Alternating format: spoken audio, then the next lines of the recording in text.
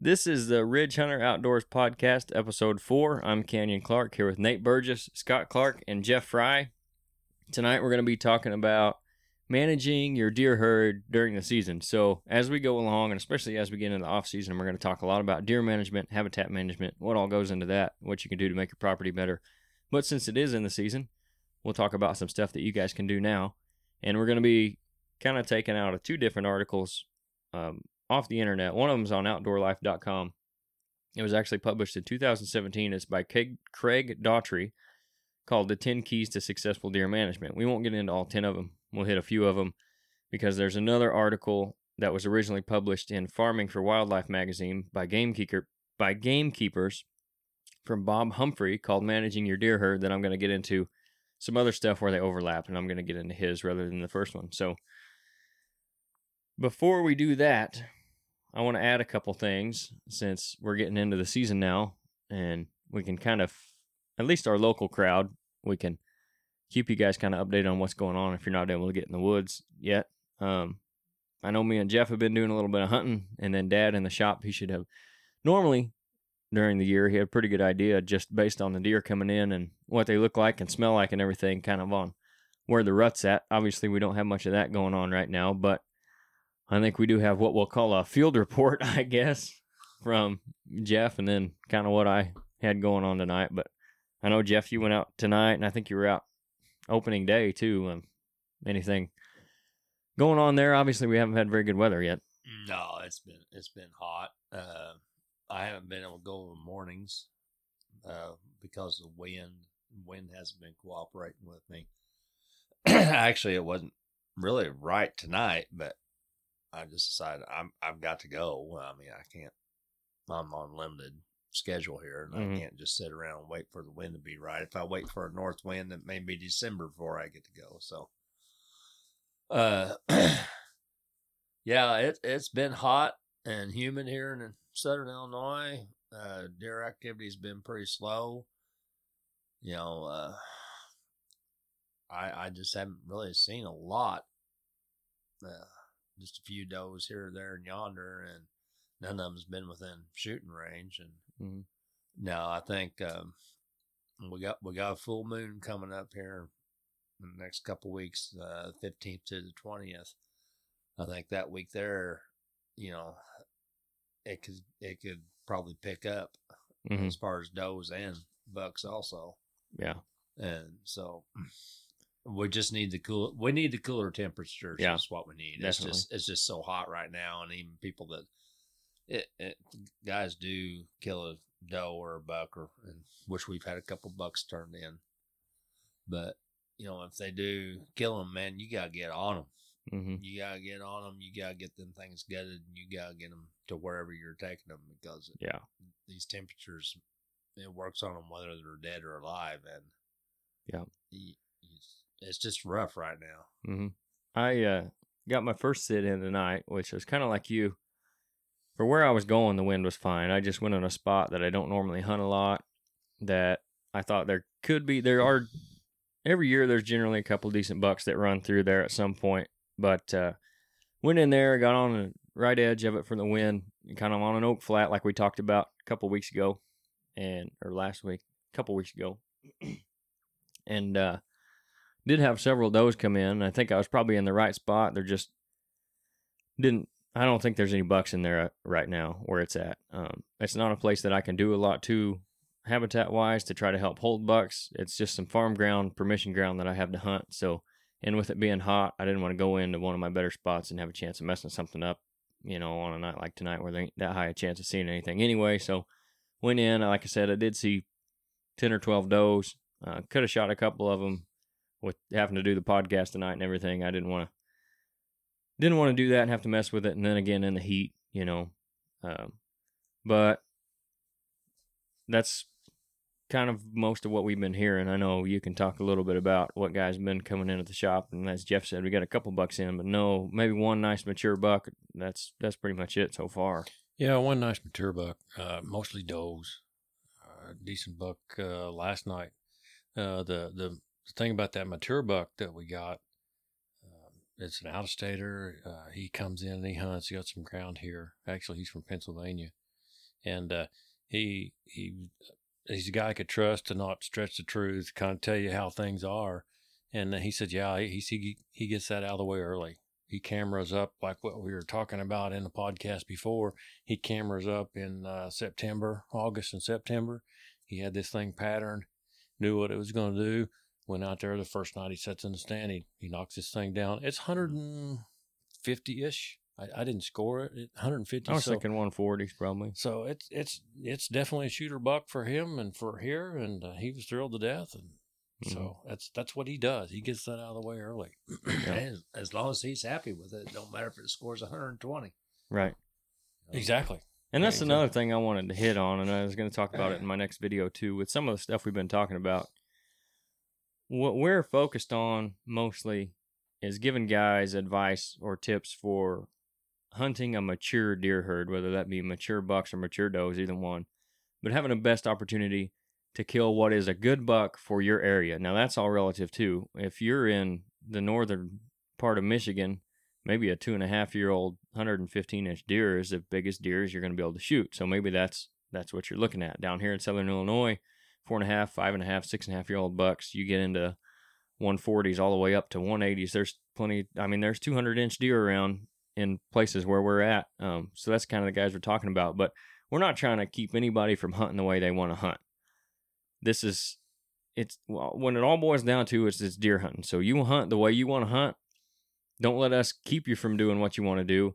We're just trying to help some guys that maybe want to hunt for more mature deer, and that's their goal, but maybe they don't necessarily know how to get there or know how to sort through all the misinformation that's out there to do that. So I just wanted to kind of hit on that too. We're not trying to tell anybody what they should do, what's right or wrong. There are very few hard, fast rules when it comes to deer hunting. And I think everybody here would probably agree with that.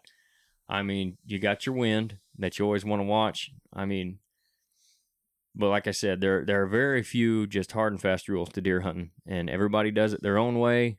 One guy may like something works for him, another guy may like something that works for him. So nothing that we say, very little that we say, it's something that is 100% right all the time. I mean, nothing we say is going to be 100% right, but we're just trying to help you guys that are trying to kill more mature deer and hunt and have more mature bucks on your property, that kind of thing. So don't let us keep you from hunting the way you want to hunt. To get out there and enjoy it, it's hunting. So I just wanted to say that too before we got into this too much. Well, yeah, I mean, that's a thing that everybody deals with. You know, everybody wants to kill this 200-inch or new state record or new world record buck, you know, and stuff. But, you know, if it's your first buck and it's only 110 inches, good for you. Exactly. You know, nobody should put you down for it. Mm-hmm. You know, you're proud of it. You know, I've got 5 bucks on my wall, and they range from 120-inch gross up to 160-inch gross. You know, I've killed bucks in between there and that, you know, and I didn't mount them. I mounted the best ones. But right now, I've done the Pope and Young. I'm looking for a Ben and Crockett. Now, do I encourage everybody else to do Ben and Crockett? No. You do whatever you want to do. Mm-hmm. If you like that buck or that doe or whatever, and that's your best deer, or you're just happy to take it, then by all means take it. And, Exactly. you know, don't let the pressure and all that people judging you and all that, don't let that get to you. Just do what makes you happy when it comes to deer hunting. Yeah, we got whether guys. you're just shooting for meat to fill your freezer and feed your family, or put something on the wall. If it makes you happy, do it.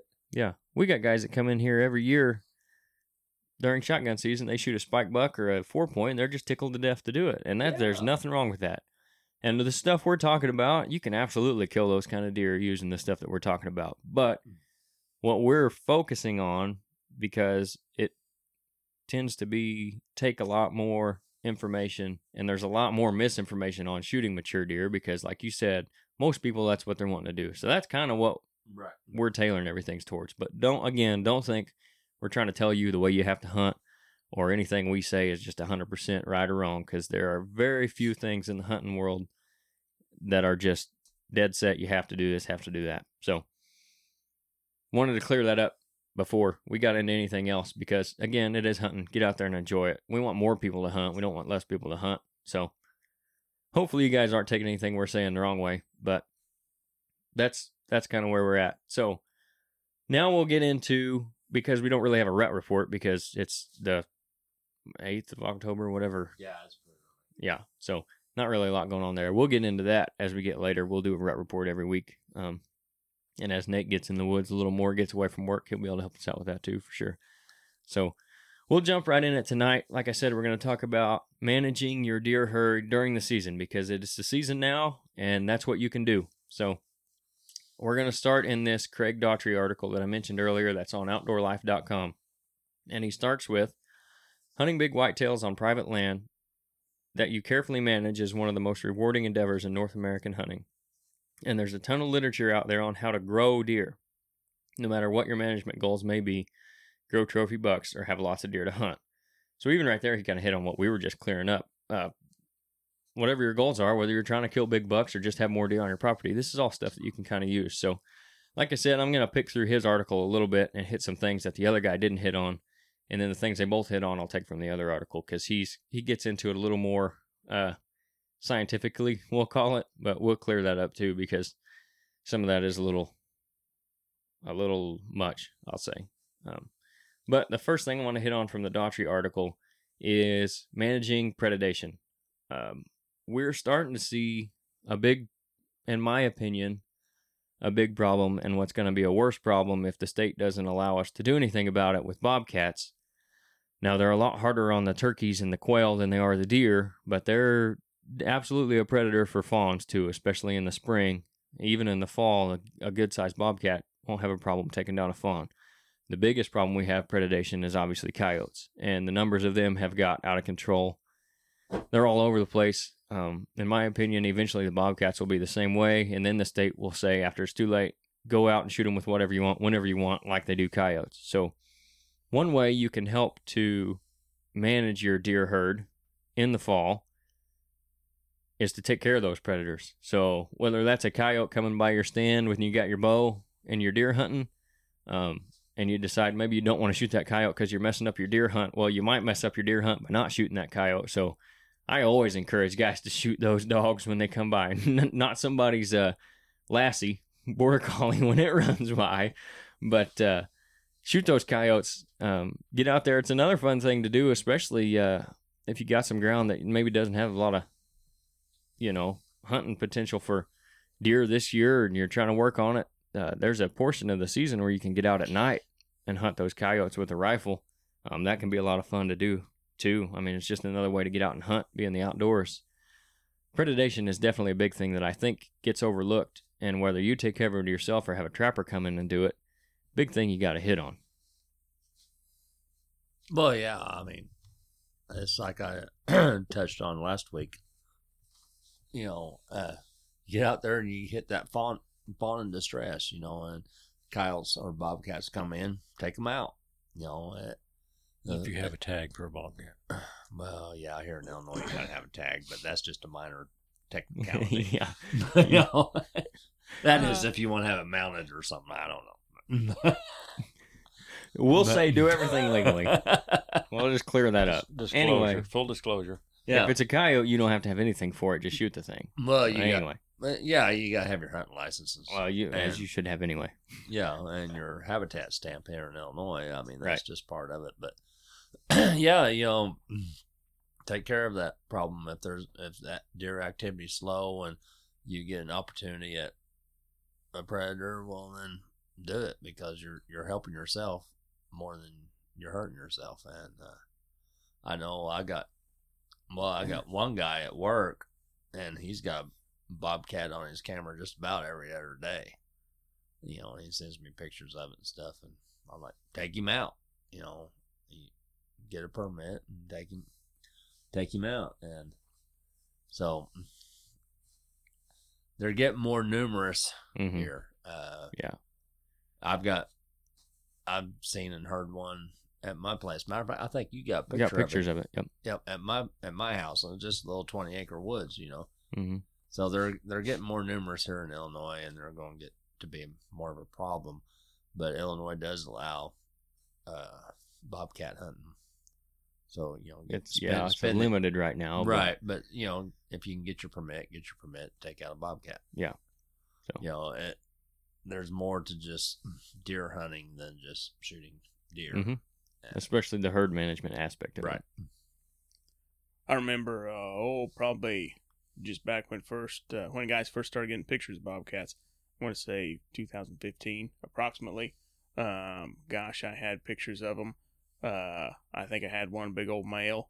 He had big old fuzzy cheeks on him. He looked to be just pretty good size. And then I thought I had two different females because one of them had spots all over it, and the other one didn't have but just a few spots on the front leg and a few spots on the back leg. To me, them was two noticeably different cats. But I get those fairly often. And then my bobcat pictures kind of trailed off, the next couple of years. I will say that my turkey population did the exact same thing. Of course, we're talking about deer here. But you can notice, before I had them cats, I had a decent amount of turkeys staying on me or close to me. When them cats showed up, that started dwindling, and now I'll be lucky if there's one tom gets on me where I can hunt him in the spring. Most of the time from now, I'm asking permission to hunt on somebody else. To try to get a turkey in the spring. So I think those bobcats were tough on the turkeys and the quail, rabbits. Anything they can catch, squirrel. But yeah, they can definitely take down a fawn too. Yeah. And then coyotes. If I'm out in the woods hunting anything at all, and a coyote comes by, it turns into a coyote hunt. Absolutely. Capitalize on that every chance you get. I remember down there in the bottoms, bobcats hadn't been around very long. And so I was sitting up there in the tree, and I was deer hunting and stuff, and seen this bobcat come walking down the slough. So I was just kind of admiring him because I'd never seen one before. And he went walking on by, going about his business and that. I did too. Well, then that evening it got dark. I got down. I went walking to the truck. And here I am, sitting there at the truck, putting my bow in the case. And that dadgum bobcat, he screamed just on the other side of the levee from me. I don't know if he followed me or what, but he was right there. And you talk about, if you hadn't heard one before, it would scare the living daylights out of you. I threw my bow in that case, tossed it in the back truck, jumped in the truck, locked the doors, and rolled up the windows. Just in case he opened the door handle. Yeah, and then after I got in the truck and did all that, and then I realized, well, you idiot, it's just that bobcat that you seen. Yeah. But when you're not expecting it, it'll scare the living daylights out of you. Yeah, definitely. He talks about pretty much what we just talked about here on bobcats and coyotes. He says studies have shown that each take their share of young deer. Studies have also shown that controlling predator numbers can have a positive effect on deer populations. That said, it's hard to keep predator numbers down on a consistent basis. You can thin them out for a while, but eventually they work their way back to your property. Knowing this, it's best to thin coyotes before fawning season, because that's when the fawns are most vulnerable in the first couple weeks of their life. That's when especially the bobcats and the coyotes both are going to take them out, a lot of them. He said it's important to remember that you aren't the only one taking deer out of the herd. So those predators like hunting the same things we do, especially deer. That's at least what we're focused on here. Obviously, if you're a big quail hunter, a big rabbit hunter, it's the same issue.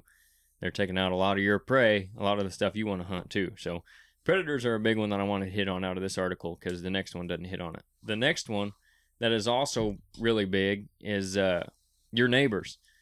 He says unless you're managing thousands of acres of habitat, which most of us are not, your neighbors definitely have an impact on the deer you hunt.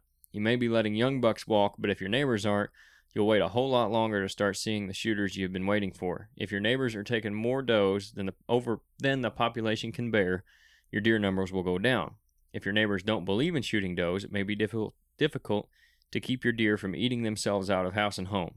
If your neighbors plant acres and acres of deer food or have an aggressive feeding program in place, you may be seeing fewer deer than you should. So definitely, I know the way all of us hunt, and I know the way most of the people listening to this hunt. Neighbors, even guys that are hunting 1,000 acres, your neighbors matter. So if you can either get your neighbors on a program with you, or at the very least figure out what they're doing. So at least if you know that your neighbors are shooting a whole bunch of does, you probably shouldn't worry about that. Maybe if you need meat for the freezer, you shoot one and you call it good on the does for the year because your neighbors are just going to kill them all out. If you know your neighbors aren't shooting any does at all, maybe you know you need to pick up the slack a little bit. The best thing, like I said, good neighbors are worth a lot, whether that's in hunting or anything, just having a house. Everybody knows that. If you can get your neighbors on a program with you as far as managing mature bucks, if you're all on the same page, that can go a long way, because then if you've got 100 acres here and your neighbors have 120 and their neighbors have 50, well, then you're starting to add up ground that's all under the same sort of management program, and maybe your neighbors end up shooting that mature buck, but at least maybe you had a chance at him, or he was on your property, or the next one you'll get. Everybody at least could be on the same page. Now, that's not always possible.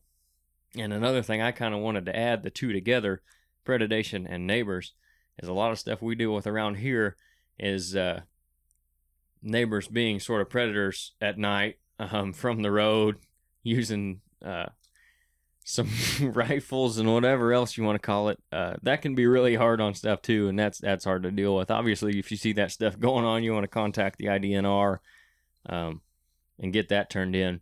That's one we deal with, especially around here, I think, and some certain groups of people can be really hard on deer and everything in the wildlife, actually.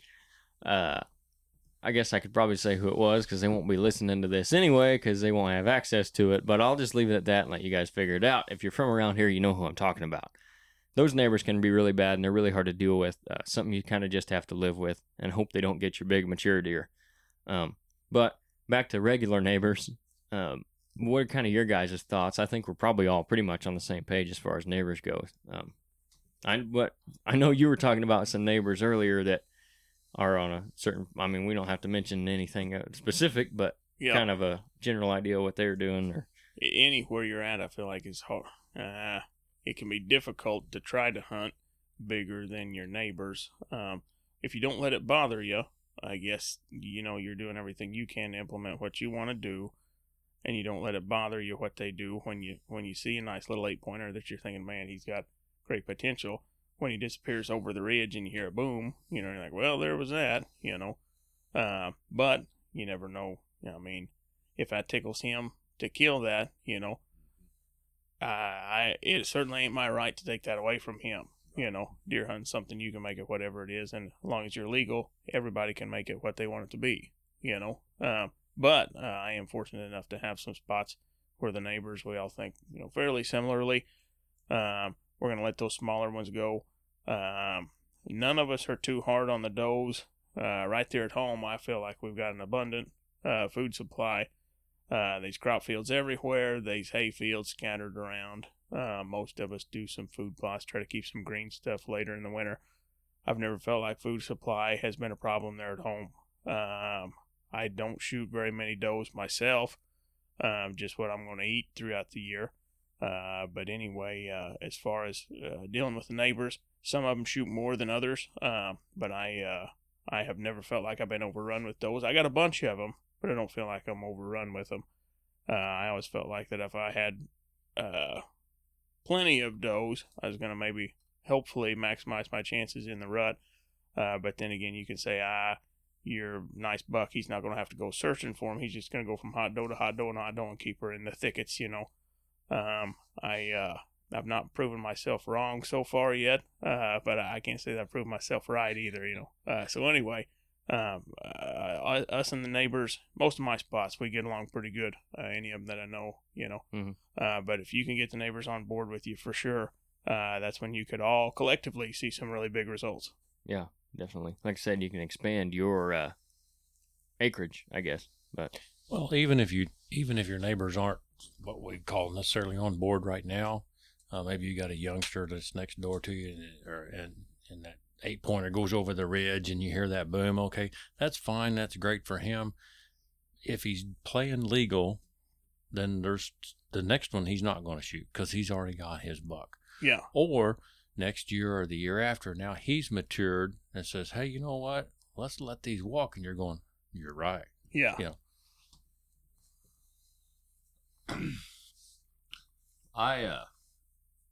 Whenever I first started at that farm that I worked at for years, we had 4,500 acres of ground. And their mentality was, if it's brown, it's down. mm-hmm. and the guys, they all wanted to kill the big buck. The problem was they wouldn't let them mature enough to be big bucks. And so I ran, and and this wasn't neighbors. I mean, this was the guys I worked with. Employees only was allowed to hunt that ground stuff. So I brought this idea to them. Okay, let's stick to this. If you shoot a buck, you gotta get it mounted.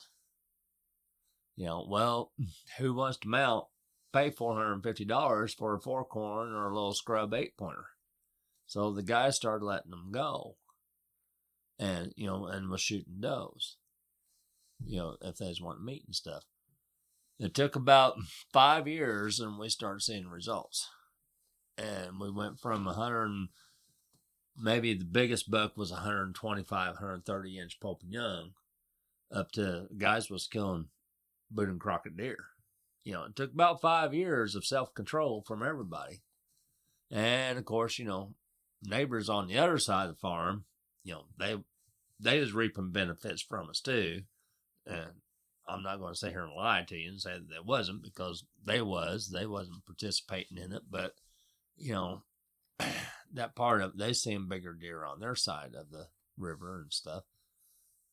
So, you got to kind of get into that mentality if the big bucks is what you want to see. And plus also we were shooting does, and they, all the studies, what was it, Scott? They was saying back not too long, or, a few years back, you wanted 2 bucks to every doe. There's a lot of studies out there now about herd counts and actually how you can go out and count your herd, go out early, count your fawns, and then there's all kinds of formulas you get on the internet and look up for whatever you want to manage, how you want to manage, and it talks about deer counts. You just Google it, and it'll give you a lot of different things you can look at. But I think there was one time there was, 2 bucks every doe, wasn't it? I think at the time. It's a pretty good rule of thumb. Yeah. And so, we was concentrating on does, getting doe herd down, letting the bucks mature, and we was having a lot of success with that. And then we got the blue tongue in 2012, wiped it all out. You had to start all over. We had to start all over. Which is part of it. Yeah, I mean, that's part of it. But, is a lot of it is just, there's a lot to managing a deer herd. And it's not just taking out predators, not just trying to get your doe population down, but you got to let them bucks grow up and mature also. Mm-hmm. And also, I'm not saying if you're tickled death 125 inch 8-pointer, by all means shoot him. Mm-hmm. If that's what makes you happy. But when we started that program there on that farm, it was just, if they seen a 4-corn or a little scrub buck or whatever, they're just going to shoot it. Mm-hmm. And then they was wondering why they couldn't get big deer there. Yeah. They had the food sources, because you're talking corn and soybeans is what we grew. They had the food sources and they had the habitat, for the potential. They just wasn't letting the bucks go and grow to their potential. And a lot of that mentality, I think, with guys even on smaller pieces, especially the smaller pieces, is, and we hear this a lot, everybody knows the saying, if I don't shoot him, my neighbor's going to. Yeah. Well, if that's your mentality, and you shoot that buck, and now you're that neighbor that shot that little buck. That immature 3.5-year-old, 2.5-year-old deer. And your neighbor's still going to shoot one. Exactly. Yeah. So then you're down 2. Exactly. Rather than 1. So try not to have that mentality of if I don't do it, my neighbor will, because then you become that neighbor, and then you've doubled the problem rather than at least kept it where you were. Like where you were talking about, Nate. If that little 8-point does run over the hill and you hear that boom and you think, well, that one's gone, don't let that discourage you from letting the next one walk. Try not to let that get to you, because if you let that next one walk, your neighbor's already killed his deer. Yep. So maybe that one makes it through the year. Everyone that you pass is potentially one that you're going to have another chance at down the road. Exactly. If you kill them at 3.5, you're not going to be able to kill them at 5.5. And there's a huge difference between antler growth. Even if it's a 130-inch deer at 3.5 years old, think about how big that thing can be at 4.5 or 5.5. Like we've been saying, if 3.5 100-year-old, 130-inch deer is what you want. That's fine, but we're talking about managing for mature deer and the most you can get out of your property. If you want to get the biggest deer you can get, you've got to let those 2.5 and 3.5-year-old deer walk, no matter how big they are. If you want to kill a 200-inch deer, you can't kill a 130-inch 3.5-year-old deer, or 2.5-year-old deer. Year after year after year. Because those are the deer that are going to be the 200-inch deer when they're 4.5, 5.5-year-old. So you got to let those deer go in order to kill them when they're that big. And you can't let your neighbors dictate your strategy on that. If they're killing those small deer, let them kill them. You just got to keep letting them go. Yeah. And you can't always take your neighbors into account. Also, I mean, there's a deer wakes up in the morning just like the rest of us, and you don't know if you're going to make it through the day or not. Mm-hmm. And there's so much that goes on in life that can happen to you, and so you just can't. Yeah. You can't just put it on your neighbors. I mean, it is just what it is. Mm-hmm. It's life in general. Could walk right out in front of a semi. Yeah. And exactly. Like you said, and that's scary when you're driving a semi. Yeah. There's risk of losing that deer to your neighbors or not your neighbors. Right. But as far as just letting those bucks walk, that's just a risk you got to take if you want to kill big mature deer. You got to let the young ones go. You can't, like I said, you can't kill them at 5.5 if you shoot them at 3.5. That's just what it boils down to. So now we're going to get into the other article by Bob Humphrey. It's called Managing Your Deer Herd Basics Again. It was in Gamekeepers Farming for Wildlife magazine. So he starts out with some principles of wildlife management, he says. As most folks know, carrying capacity, which is designated as K, is a maximum number of animals of a given species that an area can support without any habitat degradation. Once K, or that carrying capacity, is determined for a particular area, that area can theoretically sustain a population, which is designated as P, of that size indefinitely, all other things being equal. He says, however, all other things are seldom equal. All things in nature move toward disorder. Extrinsic factors like weather, climate, disease, and human intrusion and development can all confound things, which is why you must continually mind your P's and K's, so your population and your carrying capacity. Two things that he's really going to hit on, so we'll try to keep those in mind. Another concept to be familiar with, he says, is a sustained yield. Some proportion of P, your population, that you can remove and still be guaranteed of having a similar amount available in successive years. The amount you remove is replaced through recruitment, immigration, and reproduction. So essentially what he's saying there is you have to know your property, at least have an idea of how many deer that your property, the way it's set up, can hold, how many deer you have on your property, and then how many of those deer that you have on your property you can kill every year, which is your sustainable yield. You can kill every year and still have that same number coming back the next year, or less or more, whatever you're trying to work with, wherever your deer herd's at now. So if you're trying to make it more, you don't want to kill so many that your yield goes down, your sustainable yield goes down. If it's the other way around, it's the other way around. So that's kind of what he's saying there. So next, he says, at the other end of the spectrum is overpopulation. As population grows, recruitment rate increases, that recruitment rate being immigration and reproduction, up to a certain point.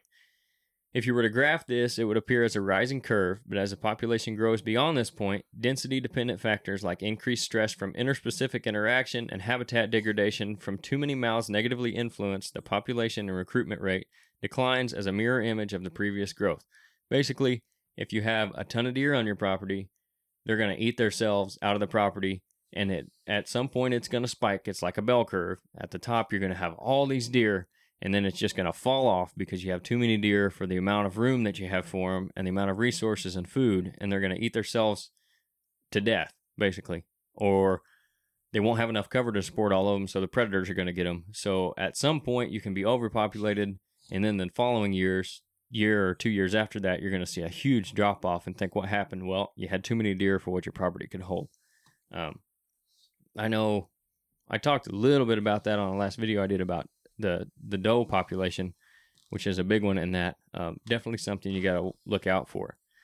He continues and says, intuitively, you would think that your objective should be to maintain your deer population at K, the maximum number of deer habitat can comfortably support. However, what we've learned from studying both population models and real population is that in order to achieve your maximum sustained yield, the maximum proportion of deer you can annually remove from a population on a sustained basis, you need to maintain the population at about 50% of carrying capacity. He said this can be one of the most difficult concepts to grasp and to accept, but your deer herd will have its greatest productivity and provide the most animals available for harvest over the long term if you keep it around 50% of your carrying capacity. So you don't want to use up all your capacity with those deer if you're right at that maximum limit, because then you have no room for error. I'm gonna touch on something you don't hear about, and Mother Nature is not kind; she's cruel, and only the strong survive. If we go out here as hunters and what we consider ourselves as land managers, and we go out and provide food for those deer during the winter, even in a hard winter, you're helping the not so strong survive. And that's when you can get in, and Mother Nature's going to go, okay, I'll take care of this if you're not going to. Right. And we have the big deer kills and the blue tongues and whatever else you want to call it. So you talk about sustainability and whatnot.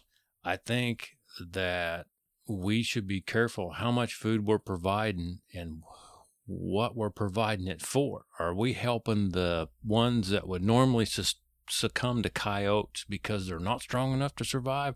Or are we helping them live and pass on those genes that aren't very good? I mean, that's something to think about as what we consider ourselves land managers and survivability rates and all this other stuff. There's numbers there, and I don't know what they are, but there's numbers there that I think we can be detrimental to ourselves. Exactly. So what you're saying too, and like you said, land managers, if all you're doing is putting that food out there, and you're going in and planting your spring plots, and you got food for them all year round, and then you plant your winter plots, and you got food for them in the winter, and there's deer on your property all the time, and you're bringing in all these new deer, and you're never doing anything during the season. Me and Nate talked about this a little bit before.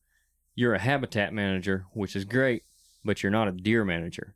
And we want to be deer managers in order to have more mature deer on our property and have the population where it should be. You don't want to just be that habitat manager. You have to manage your deer herd too, which is what we're hitting on, what we're talking about. If you're just a habitat manager, Mother Nature will manage your deer for you. Yeah. If you don't. Mm-hmm. In a big way. She's not going to just kill that. She is cruel. Yeah. She's not she kind. won't kill it down to your 50% carrying No, capacity. No. She'll wipe it out. Exactly. Which and that's has what happened we saw. before. That's what we saw in 2012 Mm-hmm. here in what the blue tongue epidemic, and here in our location here in Southern Illinois, the food source is almost year round. You got your corn, you got your soybeans, and that whether you plant food plots or not, there's a food source out there. You got At least for the beginning part of the acorns year. in the fall. Milo, sorghum, whatever you want to call it. And even after a corn harvest, the deer, you'll see them out there, and they're picking up corn that the combine left behind, or beans that the combine left behind, or any kind of annuals, natural annuals that come up, winter annuals that come up. They know what they need to live on and stuff. And so, if you don't do anything but just habitat, well, you have to be a deer manager too. Mother Nature's going to take care of herself. I've kept records since 2003, the deer that came in here, and I can tell you on my records exactly the peak and the fall, and it was like that year that the peak was. It was like everybody was seeing everything they wanted to, killing everything they wanted to, bucks galore, deer mounts running out, capes running out our rear end and everything else, and then all of a sudden they just went to the bottom. That's Mother Nature saying, you guys didn't take care of it, I will. Well, that's just like, before that was that me and you used to hunt, Scott. I'd go out there and I'd see 30 or 40 deer of an evening. Mm-hmm. And that was, even though it was a 200-acre woods with farmland all around it, it could not sustain. Not in the wintertime. No, it could not sustain that kind of population. Right. And so Mother Nature, she come in and she wiped it out. Now, also, you talk about your predators and stuff, and I'm not taking nothing away from it. Yeah, you need to manage your predators. But at the same time, the predators, they don't go after the healthy deer. Mm-hmm. Right. They go after, they can spot the sick ones. They can spot the injured ones. Easy for them. Yep. Yeah. You know, then so that's the ones that they're going after. So I'm not going to sit here and say, no, don't take care of your predator, because your predators can get out of control also. Right. But there's a balance in there. Mm-hmm. And even if we can't take care of that balance and manage that balance, Mother Nature will. Mm-hmm. Like with the predators thing, what kind of a way to think about it is, let's just take 100 deer. So let's say your coyotes, unmitigated, are going to take out 100 deer on your property, but you want to kill 5 deer, whatever it is. We'll just say 20 for number's sake. You're not going to kill 20 deer, but we'll just say 20 for number's sake. Way to think about it. If you're letting your coyotes still kill 100 deer, because there's that number of coyotes, and then you go kill 20 deer, well, now you're 20 deer behind where you naturally would have been anyway.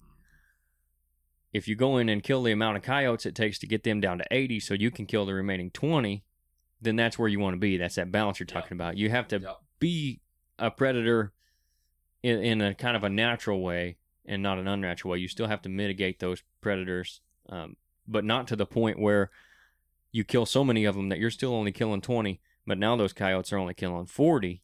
Right. Well, now you've got 40 more deer that are unaccounted for that are coming back that would have been gone anyway. Obviously, those numbers are just pulled out of the air. You're not going to kill 20 deer and all that number. But unless you got it's just Illinois nuisance. Well, right. It's just a way to think about it. A way to think about having that balance, which is what he goes into next. He says when things get out of balance, which in most cases, because the population is too high, there are 2 ways to achieve balance between your P and K. The first one, which we've hit on, he says, is shoot does. One is to reduce P through trigger finger management, but it can be nigh onto impossible to convince some landowner deer hunters to remove enough does. It seems counterintuitive that removing a large number of does would actually increase the reproductive potential of the deer herd and provide a larger, sustained yield, but it does. Note, I specifically said does, not just deer. That's because does represent the reproductive potential of the herd. So, like he said, it's a little bit counterintuitive, but if you go in and you kill a doe, and you kill her in late season, and because you need to manage your herd and you're overpopulated, if you go in and kill that doe after she's been bred, that's 2 or 3 deer that you've taken out for the next year, which is what you want because you're overpopulated, and that will allow for better deer the next year, not just more deer, but better deer, and it will keep you from being overpopulated to the point where everything goes downhill like we talked about. So that's kind of like what we're talking about with shooting does. That's one way he says to do it, which I think, and I know in my case, on several properties that I have permission to hunt but don't have permission to manage the habitat on, that's the only way I can manage the herd, as opposed to the other thing he says, which is improve the habitat. He said if you really struggle with removing a large number of does, the other way to restore balance is by increasing K, which is your the amount of deer you can hold. Most of us are doing this anyway, and it involves every step to take to improve habitat, from forest stand thinning to food plots. So, like I said, there are certain properties I can do that on. There are certain properties I can't, so I have to shoot doe. So whichever one works out for you. I don't know, Nate, kind of where you're at on that as far as your properties go, which one you kind of lean more towards, or what experience you've had with either one of those as far as, I know you hit it on a little bit earlier, but getting too many does, kind of where your mindset goes as far as either shooting them, or maybe I need to provide a little more food or a little more cover so I can hold these deer at the right number. Yep, I want to carry as many as I can. And that's just me. And I don't have years of factual numbers to back this up, but where I'm at in my mind anyway, I want to be able to carry all the deer that I can, healthily. I don't want to see them all run around, looking sick, in late winter, because that ain't no way to be for them, Right. But I don't feel like food is a problem for me. I think I got plenty, all around me. Just showing you guys a picture of a deer that probably weighs over 300 pounds. Yeah. If not, he's really close, Agreed. He's doing well.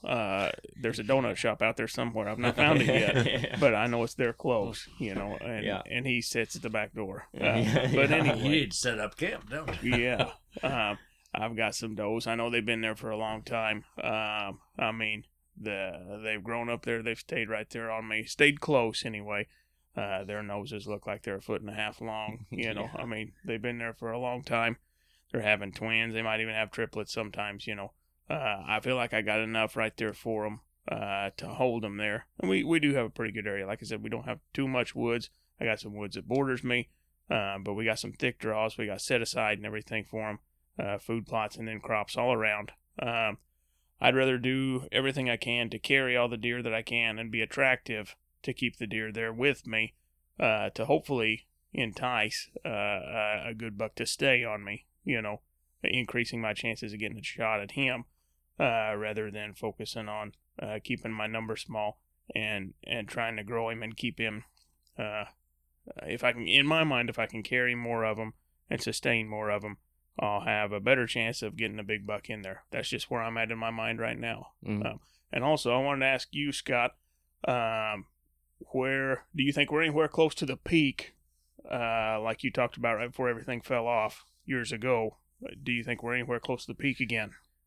Okay, because I was young in my hunting career then, you know. I don't remember it like you guys do. No. No. And the short answer is no. I don't think so. But we're climbing. Yeah. Whether the state issues better issues permits might be the word I'm looking for. Yeah. Whether they've got a better handle on the permit issuing that goes on now, I don't know. That's yet to be seen. It's steadily climbed since then. It was flat for about 2 years, and then 12's when it started. Then we got another round of it in 14. A little bit in 14, not as bad. Yeah. It was kind of the second generation of it. Yeah. And so we're 6 years removed from that, 7 years removed from that. Yeah. But I think, probably by accident, but the state probably issued the right amount of permits for a couple years after that, and it's kept the herd probably where it belongs. Yeah. I'm sure it was by accident. Well, this is Illinois. That's true. We're not Iowa, unfortunately. Yeah, very true.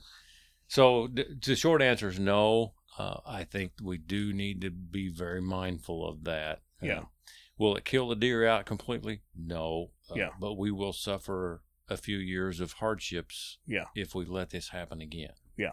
And the idea is not to kill so many that we come back down because of what we've done. Oh, yeah. But it's if we're getting close to that peak, to sustain that peak, whatever percentage that is, to like where the state issues enough permits, where we're killing enough deer to keep it at a high number, which is, he's going to hit on that a little bit, where we're still seeing deer and killing deer, but it's not getting so high that Mother Nature steps in. It's not getting so low that guys' success rates are down and nobody's shooting deer. We have to do our job to keep it there.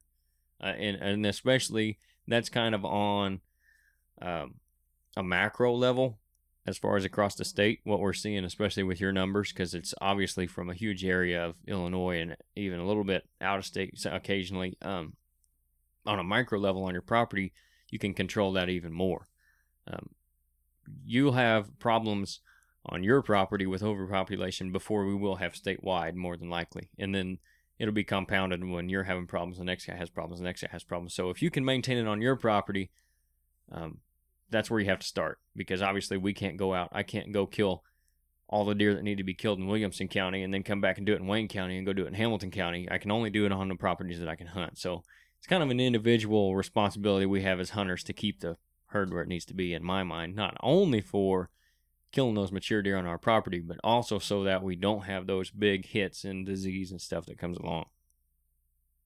There's a magic number there somewhere. I'd like to think that the state biologists have a handle on that. Again, Illinois, but if there's advice out there from them, the best we can do is pay attention to it until we're proven otherwise. Whether we like it or not. I think the biggest mistake Illinois has made, and I know what their purpose in this is. They're trying to get more revenue and stuff. But I think the biggest mistake they made in general is giving 2 buck license or 2 buck tags out. You know, you're allowed to kill 2 bucks. I'm allowed to kill 2 bucks. You know, Scott, all of us, we're all allowed to kill 2 bucks against one doe. And I think they've kind of, I know. I understand what they're doing. They're wanting the revenue because, Yep. well, I'm just going to leave it at that. But, you know, I think that's a mistake because we're one of the few states in the union that has that kind of regulations as far as deer hunting goes. I know a lot of guys get they're not very selective if they know they got a second backup Exactly. tag. Mhm. Yep. You know, if they know they got that one in their pocket. Are you old enough to remember when they didn't have that? You could I've kill- heard stories about it. Okay. It sounded wild. Wild. So it's been It's been a while. in your recent memory that we've always had to. See, prior to Yeah. that, you could just, if you could buy a tag, you kill as many horns as you wanted to. I've heard stories about it. It just sounded wild. There were a lot less mature deer Yeah. in a lot less places then than there are now. Yeah. That for whatever reason they done that, whether it was management or money or whatever, we can argue that, but it has helped the maturity. Oh, it's of the Illinois' bucks. revenue. Yeah. It's helped the maturity of Yeah. the bucks in our Yeah. area. That could have turned us into the guys in the Northwoods of Michigan. Mhm. That could have Yeah. turned us into that pretty Yeah. quick in my Yeah. mind. And just in going down to 2 tags, now you look at a state like Iowa, and this is getting on, again, a macro level and what the state can do. You can do this stuff on your own property without the state telling you have to do it. Right. But as far as the state goes, you look at a state like Iowa, who, in my opinion, has one of the best states as far as wildlife management goes. And yeah, a lot of guys on TV are hunting Iowa, and you see that's a part of the reason you see a lot of big deer there. But Iowa has a lot of big deer in a lot of places. Some of that has to do with farm ground, a lot of it has to do with habitat, but a big part of it is the state and the way they manage it. An out-of-stater has to draw for a buck tag in Iowa. In Illinois, an out-of-stater just has to spend a considerable amount of money, but if they've got it, which most guys coming from out of state, if they're going to come all the way to Illinois to hunt, that's have it. not a problem for them. So they can still go and kill 2 bucks. Even residents in Iowa, you're limited to 1 buck unless you have landowners tags as well, and then you can get maybe some other special tag like an urban area tag or something of that sort. There's just a big difference in some of the better states and where we're at as far as our state goes, where their mind is more towards revenue as opposed to wildlife management, which is, I think, like what I talked about earlier with the bobcats, we're going to see an issue with that. They'd rather have those permits and have the revenue for it and have a limited number instead of just letting us responsible hunters, and obviously not all of us are responsible, but the majority of us take care of the problem and keep it at bay where it needs to be. Even a state like Missouri, which doesn't have a great program as far as whitetail management goes, but they're at least trying to model themselves more after Iowa than Illinois. I assume it's still the same way. At one time, you had to have 4 points on one side of a buck before you could even shoot it in Missouri. Is that the best thing in the world for mature deer? Not necessarily, because you might, again, have a 2.5-year-old 10-pointer, and then you got a 6.5-year-old 6-pointer that you can't shoot, so you end up shooting the 2.5-year-old. But at least it's something. More times than not, it's gonna help. But we're at the point, we're in a state in Illinois that they're not gonna take care of this stuff. So we, as guys that are, whether you're a property owner or you got permission to hunt a property, whatever that ground you're hunting is, we got to take it kind of on ourselves and be that deer manager. And then not only will the state see the benefit from that, everybody else will see the benefit from that on our own properties hunting and be able to kill more mature deer. Yeah, just because you can kill 2 bucks doesn't mean you have to. Doesn't mean you have to. Now, if you've got 2 deer that are 4.5 plus years old and you want to shoot them both, by all means, No, knock yourself go out. for it. You know, But, if you're wanting to kill mature deer. right. But like you said, if you're wanting to kill those big bucks, don't use that first one as I got that little young 3.5-year-old deer. I'm going to shoot him with my first tag because I know I can kill that Boone and Crockett with my second one. Just because you can get 2 doesn't mean you have to use 2.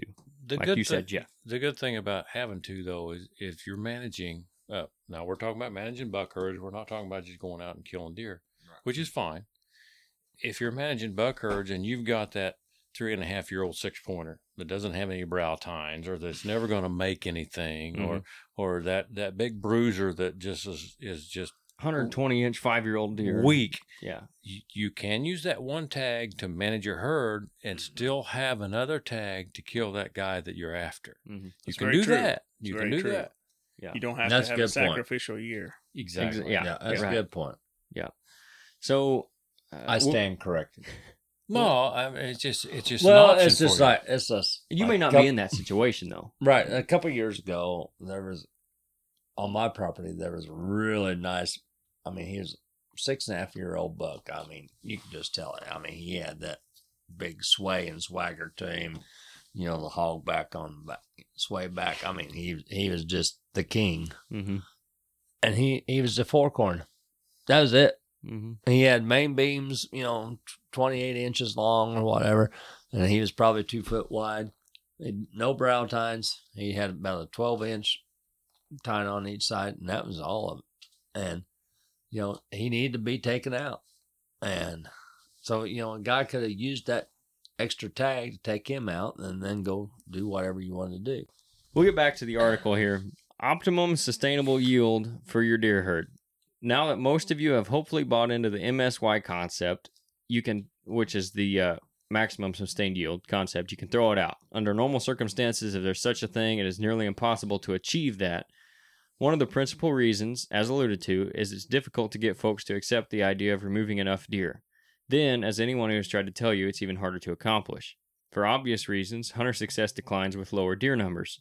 There are fewer deer to see and kill. Numerous research studies have also demonstrated an inverse relationship between hunting pressure and success. As hunter numbers of hunter hours increase, deer move less during daylight and more in thicker cover. One study showed they even learn to avoid permanent stands. As a more reasonable and realistic middle ground, Dr. James Kroll, who I don't know if we've hit on an article from him from North American Whitetail or not, but I know he's got a lot in there. So he's a well-known guy. As he suggests, shooting for optimum sustained yield rather than maximum, which he defines as that population density that best maximizes both deer harvest and hunter satisfaction. He's found it is achieved around 60 to 70% of your of K, which is your maximum capacity. So hunters will see plenty of deer, but the deer population is still held far enough below K that the habitat doesn't suffer and a high yield can be sustained. It also leaves enough wiggle room for annual fluctuations in extrinsic factors like severe winters, drought, fire, anything that might temporarily lower P or K. So that's kind of where he wraps that up. 60 to 70%.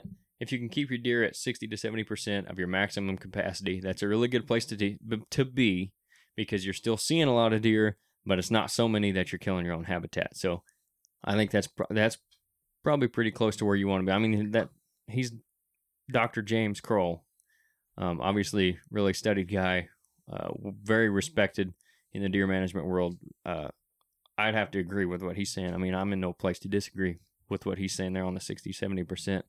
Seems pretty reasonable to me. Yeah.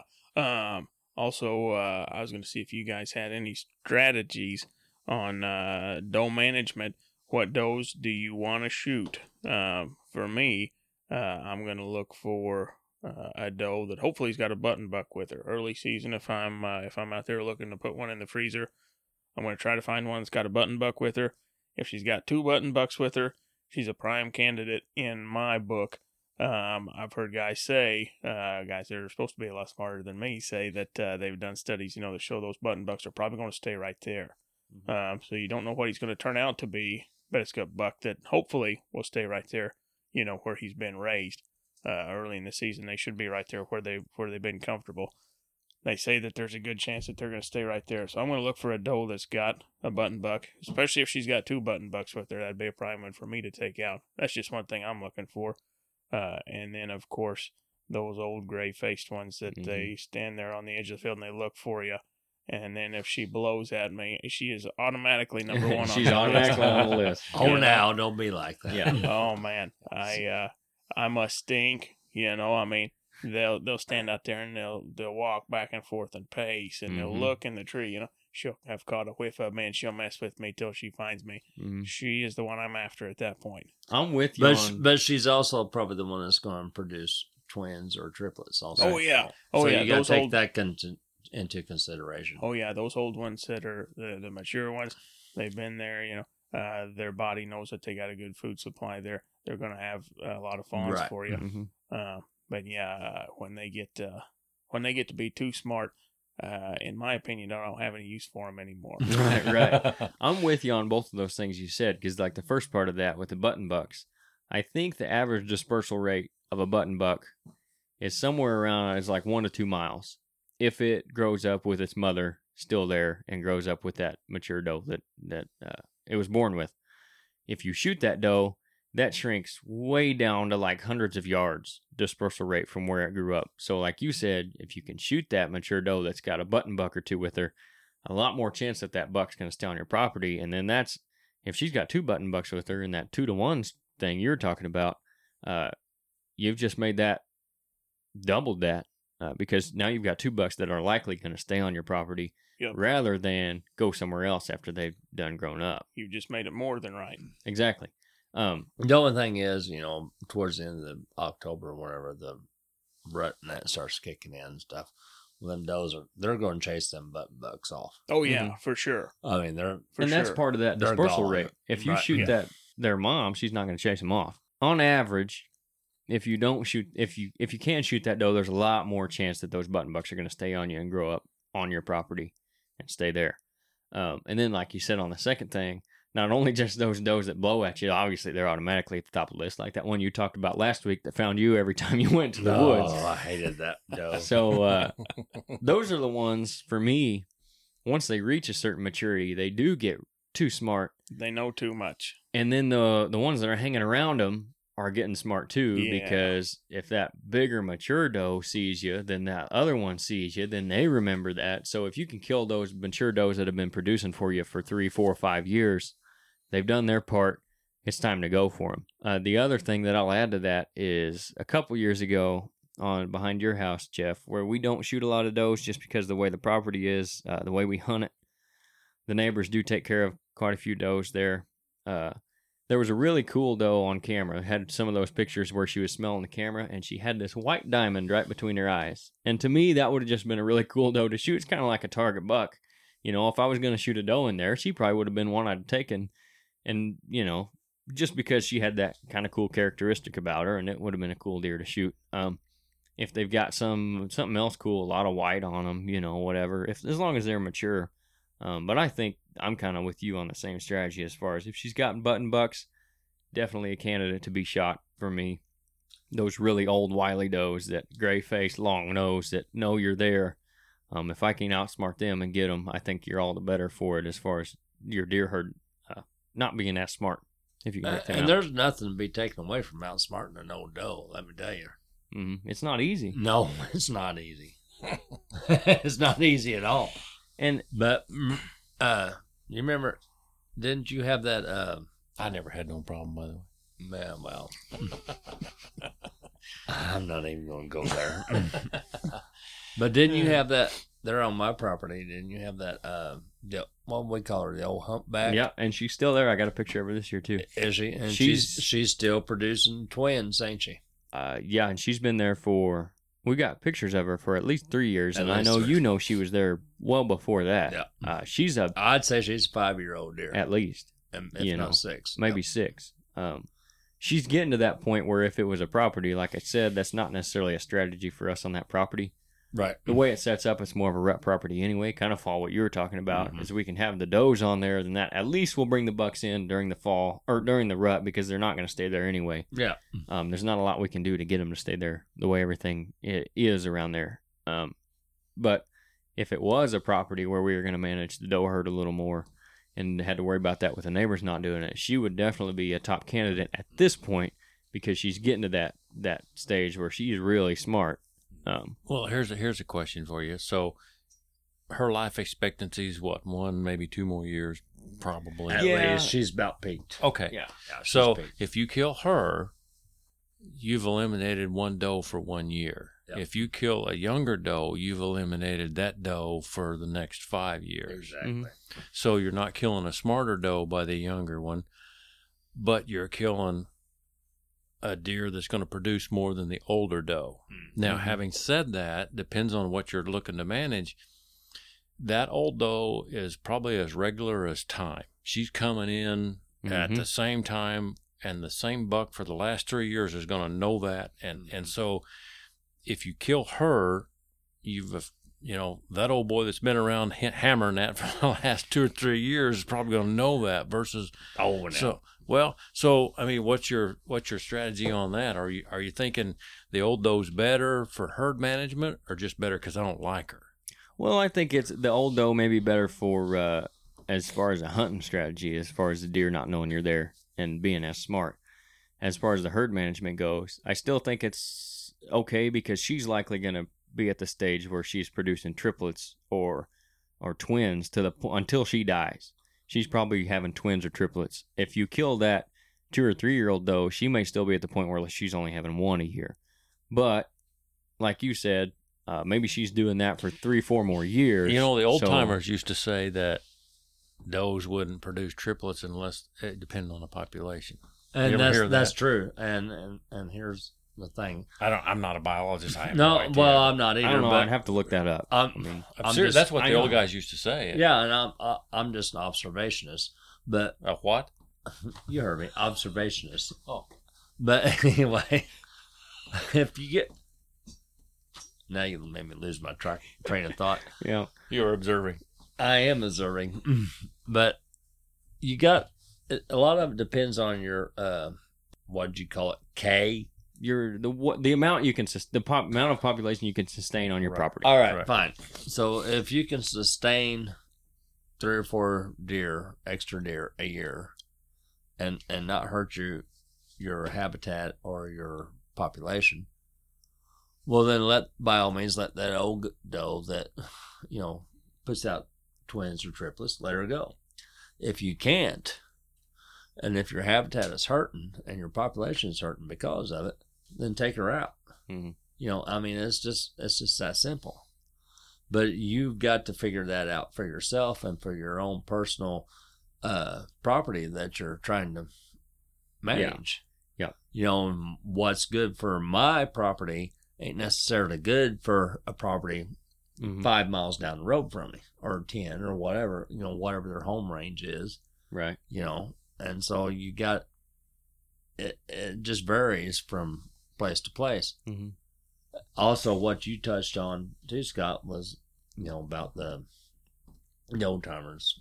What the hell did you say about that? Yeah. Well, they used to say that a doe would throw singles if the population was where it should be. If the population was down, they were more likely to throw doubles or triples. I have no idea if it. Have you ever heard that? It gave them something to talk about at least. Well, but, yeah, but well, there's for got to sure. be some truth to it. I don't know There's whether gotta there be. is or not, but I've- There's got to be. Back in the day, where I was wild and crazy, we used to run coyotes with hounds.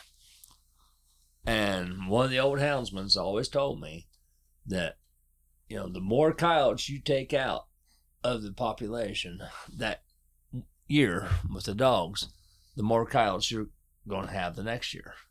Because whatever survives are going to produce more pups because there's more food. Same way with deer. If you take out, whether it's you, Mother Nature, whatever, takes out the deer population, if the habitat can sustain, a big population, well, then they're going to put out less fawns. If it can, well, then they're going to put out more. it'd be interesting to see what the fawn rate was in 13 and 14. It would be. I'd Oh, like yeah. I'd like After to have the those numbers. 2012 Yeah. blue tongue where Yeah. we just wiped everything out. It'd be interesting to see if there's any studies out there. Yeah. But you know where I'm on going the- with on that. the- yeah, You know, sure, I understand. Comparing the coyotes to Sure. the deer, I mean, Mother Nature, it don't matter if you're a coyote, deer, or fox, or whatever, coon, she's going to take care of all of it. Yeah. And so And I think it'd be interesting to know, Oh, yeah. from 2012, like you said, to 13, 14, 15, what was the birth rate of the fawns? Yep. And There's no fight for food then. Yeah. no, No And fight a for lot food. less, definitely. A lot a less. lot less. And obviously, they're at some point they're still going to have too many fawns because you wouldn't have that overpopulation we're talking about. So they're not going to obviously take care of it themselves completely. Now, who knows? That may have just been something that Bob from down the road saw on his property. Well, I, had this many deer and they only had this many fawns, and then it just snowballed from there. There could be some truth to it. It'd be interesting to see, like you're talking about. But I think what you're saying, Jeff, lends itself more to killing that doe with the button bucks, because at least if they're going to have more deer the next year, you've got more bucks to kind of balance it out. If you shoot that doe that's got the does with her and they stick around and the bucks leave, well, then maybe you're just going to have more does again. So if you're taking out 3 deer and then they come back with 5 deer because they're more food, at least you're taking out, does instead of taking out those bucks. Your producers. Yeah. There is an old guy up there. Well, I say he's not old. Anyway, he the older you get, the younger old becomes, right? Yeah. Hell, you think, man? Scott's old. I never said that. This guy up there, I had said something about, I shot this deer. It was a button buck. I thought it was a doe. I just sure it was a doe. I got up there and he had buttons, and he said, I don't feel bad about it. He said, you only took out 1 buck. He said, you don't know. He might be that big junker that you're talking about. He might be a 120-inch 5-year-old, or he could have been a monster in the making. You never know. Mm-hmm. But he said, if you take out 1 button buck, you've took out 1 buck. That ain't going to matter. He said, if you shoot a doe, you're killing her and you're killing every buck she might ever have. That's true. Yep. Yeah, to some extent. I think that's true. I mean, but obviously, if she's dead, she ain't have no more bucks. Yep. But And that's just something he told me to try and make me feel better about shooting a button buck I didn't want to shoot. Right. But anyway, if you think about it, there is some Hey, they truth taste to good it. too. Yeah, they do. That's Yeah. right. I think that's pretty much, we hit on everything I wanted to hit on tonight. So we'll go ahead and close it out. We'll be, as we go along, we'll get more into some rut stuff. I know we've had some people kind of request we talk about that. We'll get into that as the season goes along. So, again, thanks for listening. Catch us again next week. Hey, I'd just like to add one thing, if I may. Okay. This weekend is the start of the Illinois youth shotgun season. Today, when this is going on. So Well, this right. is Thursday night. We record this tonight, Right, Thursday but night or whatever. But Friday, Saturday, and Sunday. Yeah. All of us from Clark's Locker and Ridge Hunter Outdoors would like to wish everybody the best of luck, all the young hunters. mm-hmm. We want to commend the parents that's out there, because it's going to be hot this weekend. Yeah. We want to commend them for being out there and sweating it out with their kids and Getting fighting them out in the mosquitoes outdoors. and getting them out in the outdoors and teaching them stuff. And, just aim small, shoot small. That's right. And Go have fun. Yeah. Go have Do what fun. makes you happy. Go have fun and stay safe. That's right. Okay. That'll do it for this week. Thanks, guys.